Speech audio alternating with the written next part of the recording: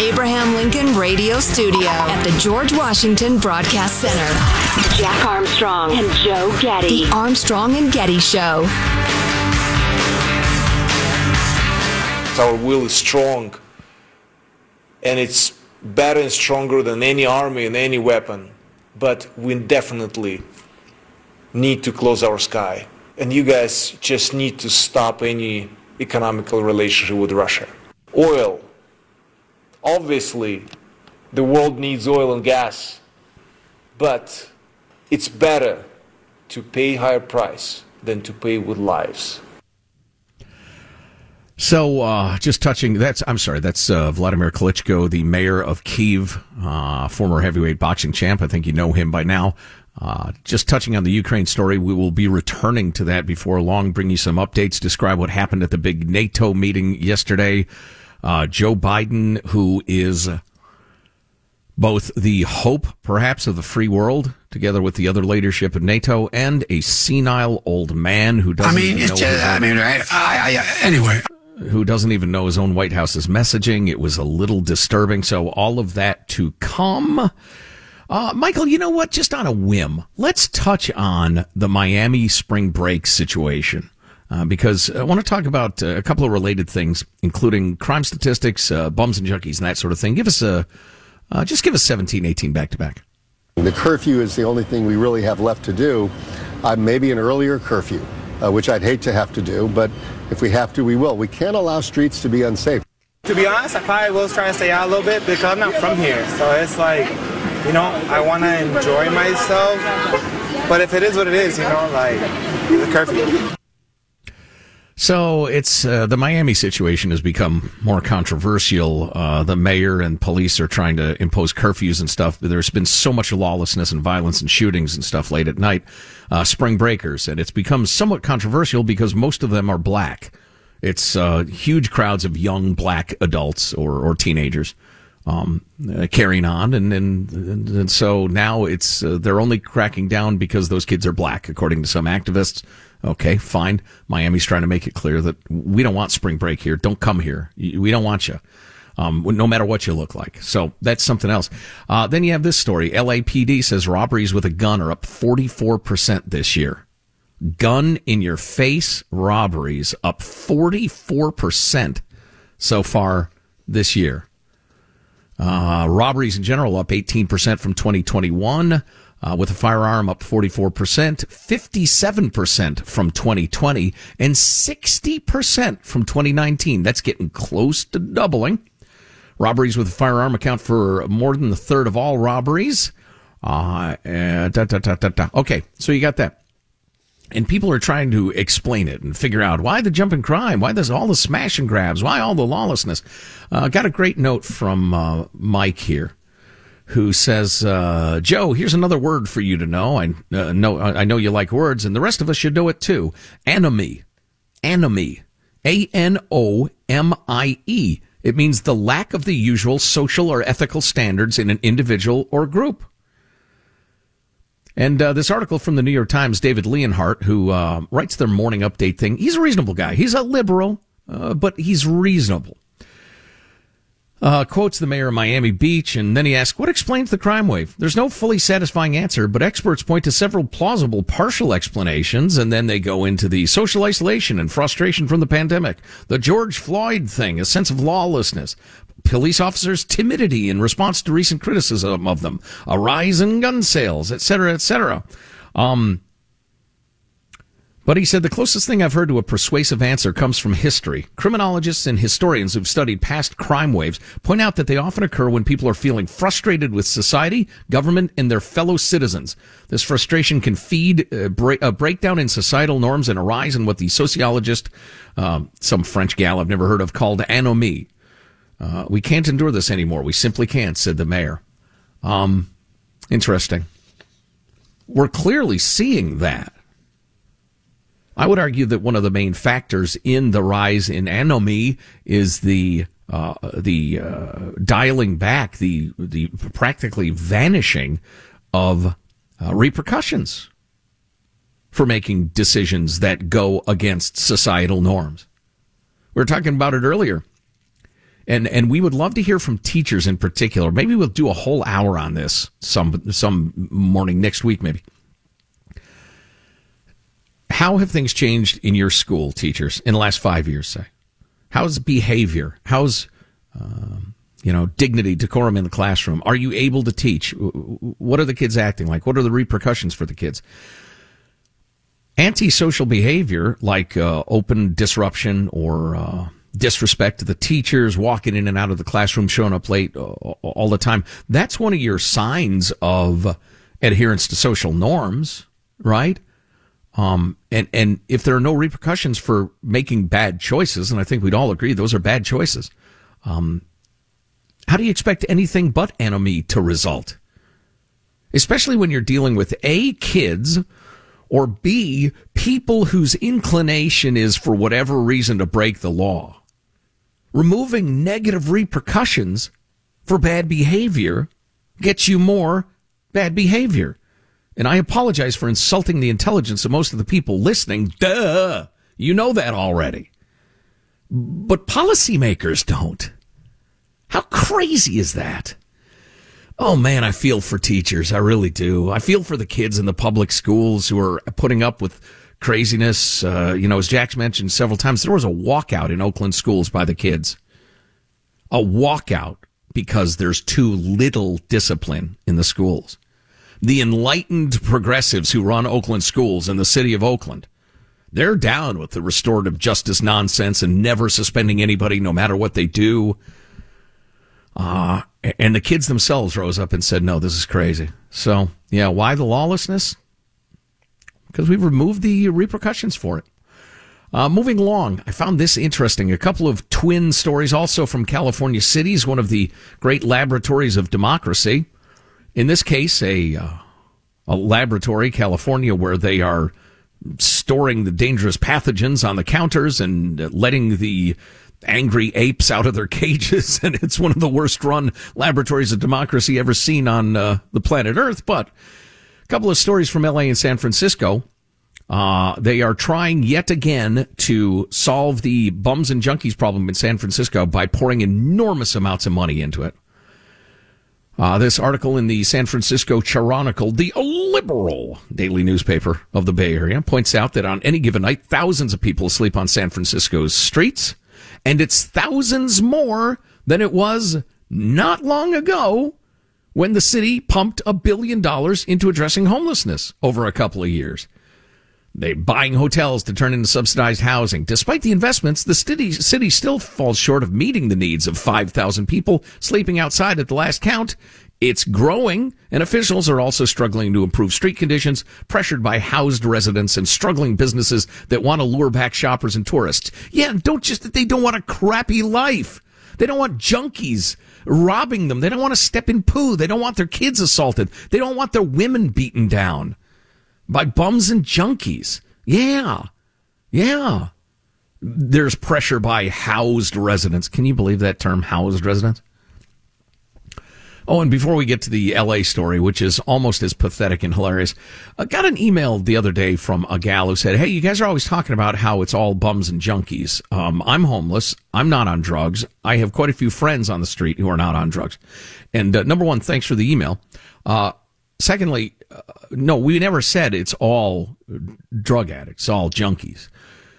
Our point is, and I'm looking at some of these numbers in San Francisco, $20 million a year to run 500 shelter placements.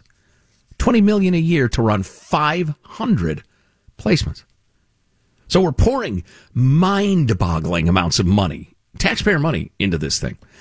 And our point is, if you do not recognize that the bulk of the dangerous, ugly people on the streets are meth addicts and fentanyl addicts and opioid addicts and the rest of it, if you don't deal first with the fact that we have a gigantic drug problem, then people like you, ma'am, and I apologize, I don't remember her name, people like you are not going to get the help that you need. And the well-meaning people, maybe their policies are good, maybe they're not. I have a lot of disagreements with them, but they're never going to get you that help. It's going to be too difficult and expensive. The public's going to grow exhausted. You're going to be fighting junkies for space. People are going to look at you and assume that you're a lawless, depraved junkie. We need to admit freely that we have a gigantic meth problem in this country, more than anything. And I'm looking at this entire article in the Chronicle, which goes into all sorts of details of all sorts of programs. Again, mind-boggling amounts of money and a complete lack of success, by the way. And you know, you have to get to like paragraph 20 to get to one guy who was trying to get into treatment for drug and alcohol addiction. That's the first time they mentioned it. All right, down south of San Francisco, you have the beautiful city of Los Angeles, which has dedicated $1.2 billion to a new program fighting homelessness. But instead of maximizing the budget's impact, the city is spending up to $837,000 per unit to house homeless people. $837,000 per unit. An audit released by the LA City Controller shows that Proposition Triple H, named after the famous pro wrestler, probably wasn't. The ballot measure that issued that $1.2 billion bond to fight homelessness has been an abject failure. Again, that's the LA City Controller, abject failure. The audit states that, quote, more people are unhoused today than when Prop Triple H passed in 2016. Plagued by high costs and major delays, Prop Triple H has left taxpayers with a $1.2 billion bill and even more homelessness. One of the most egregious parts of the report shows the cost of new units being built to house homeless residents. Most units being built are meant to accommodate one person, and there is at least one building in the pre-development phase that's expected to cost $837,000 per unit. Another 12 projects being planned or built are expected to cost more than $700,000 per unit. And another 41 would cost more than $600,000 per unit. So you have, going on 60 different programs, not 60 units, 60 different projects that are going to be at least $600,000 per unit, to make it as easy and comfortable and effortless for people to stay drug addicts as long as they possibly stay alive. It is so incredibly misguided. It is so wasteful, and it is so cruel because it's going to lead to more death and despair. But we've said what we can say. It's a good point, heavy metal guy. We've said what we can say. Vote accordingly, or just keep following the unicorn riders down the street, promising you some sort of utopia. If we just give enough taxpayer money away and make it as easy as possible to be junkies. All right, update on Ukraine, NATO, Joe Biden, and more coming up. Armstrong and Getty.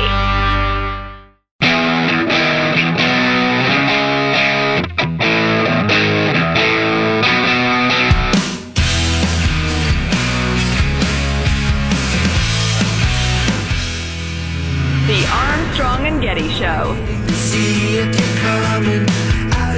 Two officers of the division of the FSB, the old KGB, charged with getting people on Russia's side, recruiting and paying networks in former Soviet republics, are reportedly under house arrest now. It looks like Vladimir Putin finally understood that the intelligence he was given before the invasion was not extremely accurate.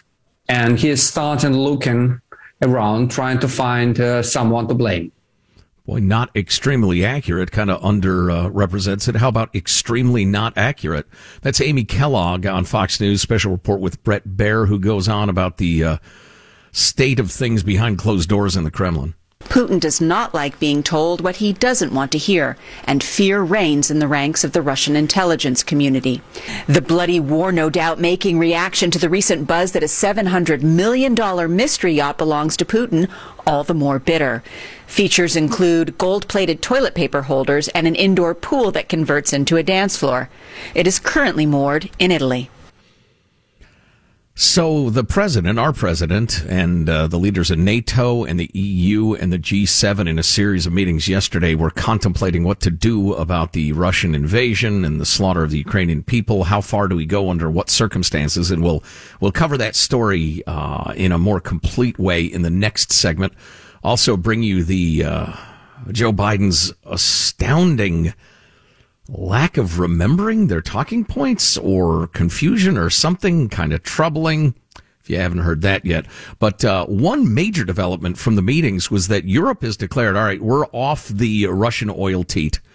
We can't depend on Russia for our oil. That's insane. It's suicidal. Why did we ever do it? Yeah, well, some of us have been telling you that for a long time, and I'm looking at you, Angela Merkel. Anyway, William Lajeunesse was reporting on the likelihood of getting American natural gas to our friends in Europe. Europe needs to replace Russian natural gas. Question is, will President Biden allow U.S. producers to step in? We need more export capacity, and we need more pipeline infrastructure. But many projects remain stalled in Washington red tape. The latest, a rule imposed by the Federal Energy Regulatory Commission to require not just an environmental impact statement for any new pipeline or terminal, but a detailed breakdown of its effect on climate change, public health, and racial justice. These policies are going to make it next to impossible to build any new natural gas infrastructure. Climate change and racial justice. See, the holdup is we have the natural gas. We need to produce a bunch more, and it's been held up for the reasons he mentioned. But we need terminals in the U.S. where we can load liquefied natural gas onto ships. And then we need terminals to receive them in Europe. And that's a 2-year project, 3-year project, without having to do a thousands of pages long report on environmental change and racial justice, for the love of heaven. Michael, have a clip 45, please. And the U.S. currently has 7 LNG export terminals. 6 proposals have waited more than a year for approval. The other major battle, pipelines. 5 totaling nearly 1,000 miles scrapped after environmental litigation. 15 more projects in 11 states are stuck in review. People in the oil and gas industry are scared to death to invest money in this field because the White House has declared war on the oil and gas industry. That goes back to that whole canard about the thousands of unused oil leases. In the oil business, you don't dare stick your neck out to develop a new drilling ground or whatever, because the chances are pretty good it's never going to happen at all, and you will have wasted all of your time and money. The next most likely possibility is that it will take years and years and years and become prohibitively expensive. It's really a tiny chance that it'll be successful with this current regulatory climate. Big update from Ukraine next segment. If you can't stay with us, grab the podcast later. Armstrong and Getty.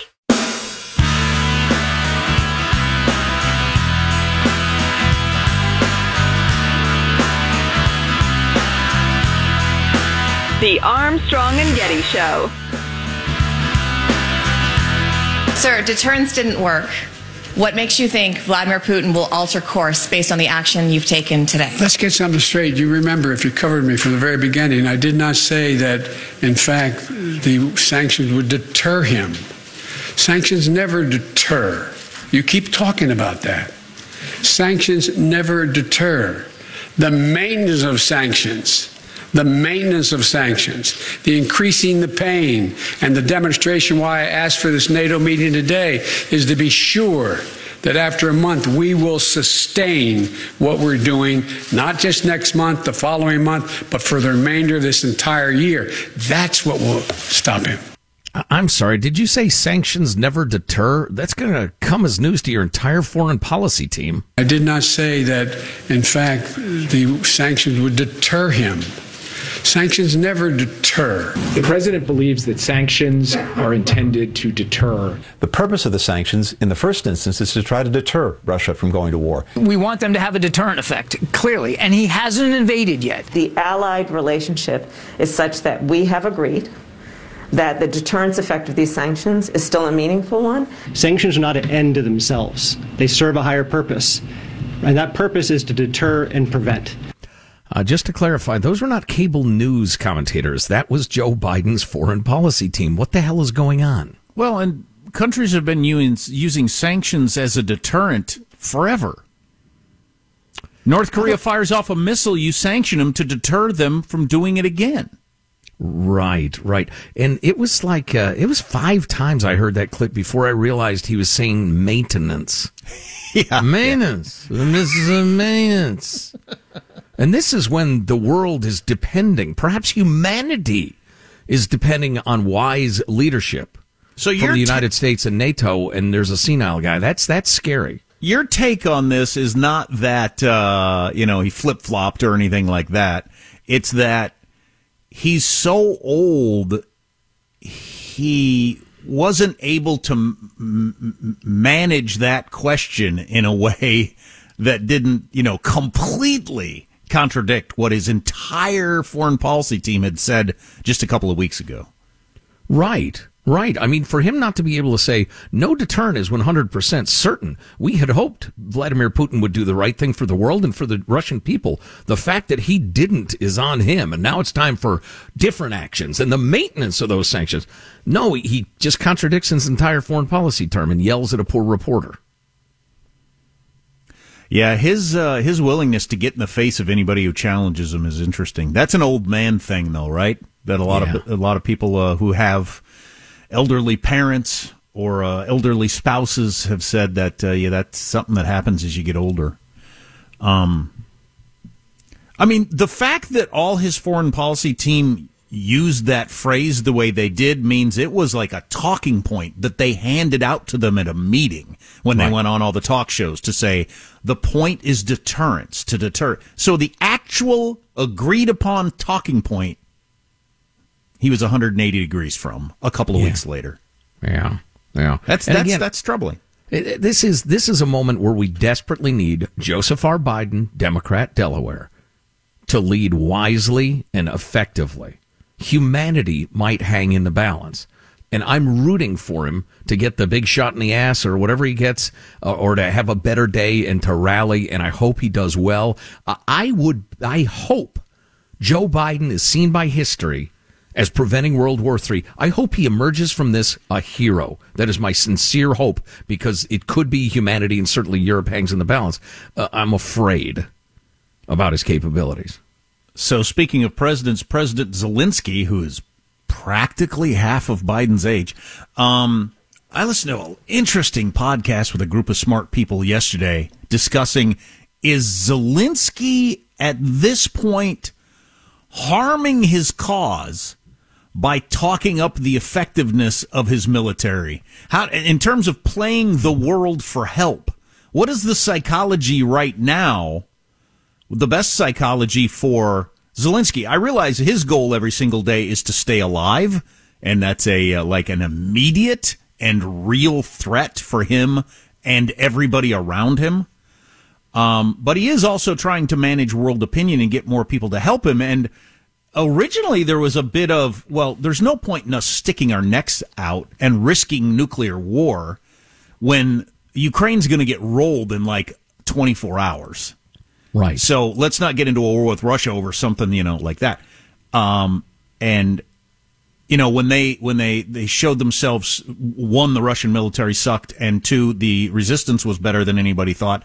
That helped people want to come to their aid. But then at some point, do you end up being so effective that people, look, they're doing pretty good on their own. Let's not risk World War III when I think we can get them a little more stuff, and I think they're going to win this. Yeah, that's a really, really interesting question. And from Zelensky's point of view, probably overthinking it. But I'm not sure he's thought about it at all. Like I said, he might just be, every day. Let's just try to get through today. Let's see if I'm alive at the end of today. He might actually just be thinking about that every day.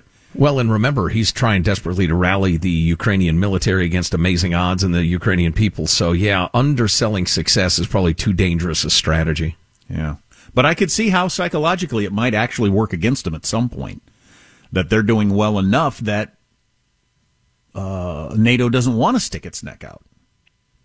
Sure, yeah. Yeah, it's an interesting question. But the biggest takeaway from yesterday is, and not a surprise, no red lines, right? Or what is the term you want to use since you don't like red lines? Nah, it's fine. Whatever. Red lines is the term of art these days. I was going to say I like tripwires more, but okay. There are red lines. Just a bunch of different ones and no specifics on what will happen if you cross them. Yeah, well, that's not a bunch of a red line to me. If the reaction to chemical weapons is going to be some more sanctions, and I'm Putin, which means I'm evil, I don't care. Yeah. Hell, that's not even a double yellow line. I can see plenty far. I'm going to go ahead and pass. So speaking of our president, Joseph R. Biden, he will meet with driving. Okay, I got you. The double yellow line when you're driving out on a county road. Right. I can see far enough. They. But you can be fooled out on a county road with the double yellow line because you think you can see, and there's a dip. That's why they got the yellow line. Oh, the dip. I didn't see the dip. Yeah, all of a sudden a car comes out of nowhere. Yeah, you're right. I'll drive carefully from here on out. So our president, Joseph Biden, is meeting with the Polish president 60 miles or so from the Ukrainian border. Going to, sing the national anthem to refugees or something like that, vow solidarity with the Polish people. We also have a significant number of troops in Poland, too. I hope he'll tip his cap to them. Well, it's also news we announced we're taking in 100,000 Ukrainian refugees yesterday. Some people want that number to be much bigger, but it's a start. Is there? I suppose there's a chance he goes into Ukraine too. No, you don't think so? I don't think so. No. And he did have one of his old man moments yesterday where he said, "We're gonna go meet there, and then we're gonna go over to Poland." I guess I'm not supposed to talk about that. I'm not supposed to say exactly where I'm going. So he had one of those Joe Biden moments. Yeah, you're not supposed to announce in a war zone exactly where you're going as the president of the United States. I hadn't heard this, but Russia and Ukraine agreed that 2 humanitarian corridors will operate today, including one directly from Mariupol, according to Ukraine's deputy prime minister. Do we have any word whether that's actually happening? Well, I understand why. Well, first of all, they've announced that many, many times, and then they shell the people who are trying to get out through the corridor. Exactly. That's what I'm saying. But Russia, I don't think Russia has any problem with people leaving. Yeah, leave. We want to take over the city. Go ahead. Everybody get out of there. That's fine with us. The whole point for us doing this is we want to take over this port. Well, then why have they shelled all the previous evacuation routes? Well, who knows? I have no idea. Evil. Demoralize the population. Right. Let's see. Russia signals it may be narrowing its military objectives. They indicated it might be reducing its war aims, shifting its focus to defeating Ukrainian forces in the Donbas region. Wow. So we brought this up yesterday. What if Ukraine gets such the upper hand that they have the chance to take back Crimea? Or the Donbas region, which I think most people, their most optimistic projection was Russia's going to keep those eastern Russian-speaking areas and Crimea. I mean, that belongs to Russia now. It's just, what are you going to do? I think most people have kind of accepted that as something to do with the eventual end of this. But who knows? The Ukrainians might think, no, we're taking back our whole damn country. Get the hell out of here. Yeah, I wonder. They've been fighting in Donbass for a long time, though. So that's less likely. But boy, Crimea, that's an intriguing question. You got them on the run? The Russian military's demoralized? They're out of gas? None of their troops want to fight at all? Chase them the hell out of everywhere. Wow. Where this ends, nobody knows. Like I said yesterday, I could give you 5 completely different scenarios, and each one is equally likely. Well, and since I don't know, you'd have to go back to the mid-'80s, I suppose. Since the mid-'80s, there haven't been that many days where, nuclear war breaking out this afternoon. If it happened, I wouldn't be, oh my God. If, 5 years ago, I'd have been, oh my God, what? How the hell did that happen? How? Why? Right, exactly. You get an alert on your phone today, though. You think, well, geez, yeah, I was afraid that might happen. Wow. Well, that's sobering. And on a Friday, please, mind your own business. I was watching some, do I have time for this? Because I thought it was interesting. Yeah. I was watching some old folks in some Ukrainian city yesterday. An old guy was sitting on a park bench and his wife was like sweeping up and just wondering what that whole mindset must be when you've lost everything. You could die at any moment. That's got to be, I don't wish for it. I'm not trying to present this as a positive, but it's got to be liberating on some weird level that everything is gone. And I could be obliterated at any second. There's nothing I can do about it. So you know what? I'm just going to sit here on this park bench, and my wife's going to sweep up the glass, and then I'm going to find something to eat. And then I'm going to do the next thing I need to do, because there's just no point in spending any time thinking about anything else, really. Well, there are many accounts from the German Blitz of London where Londoners who were under constant threat of being bombed to death were happier than they'd ever been in their lives. The whole city pulled together. Everybody was kind and generous. And And everybody felt like, okay, you know what? I'm not stressed out by the stupid stuff. I'm helping out my neighbor. I'm going about my life. Oh, yeah. All extraneous worries would be completely gone. Yeah. Mm-hmm. It's an interesting phenomenon of the human spirit. Yeah, I'd say so. Anybody ever been in that situation? You could text us at 415-295-KFTC, 415-295-KFTC. You think we got a lot of 95-year-old Brits listening? Well, you don't have to be a 95-year-old. Hello! Hello! Speak up! You're on the air. You're on the air. Go ahead. Hello! Yeah, I don't know. I don't know how I'd end up in that situation. Probably, however, you ended up in that situation would be horrifyingly tragic, and we don't want to dwell on it. So maybe that was a bad question to throw out. We got more on the way. Stay with us. Armstrong and Getty.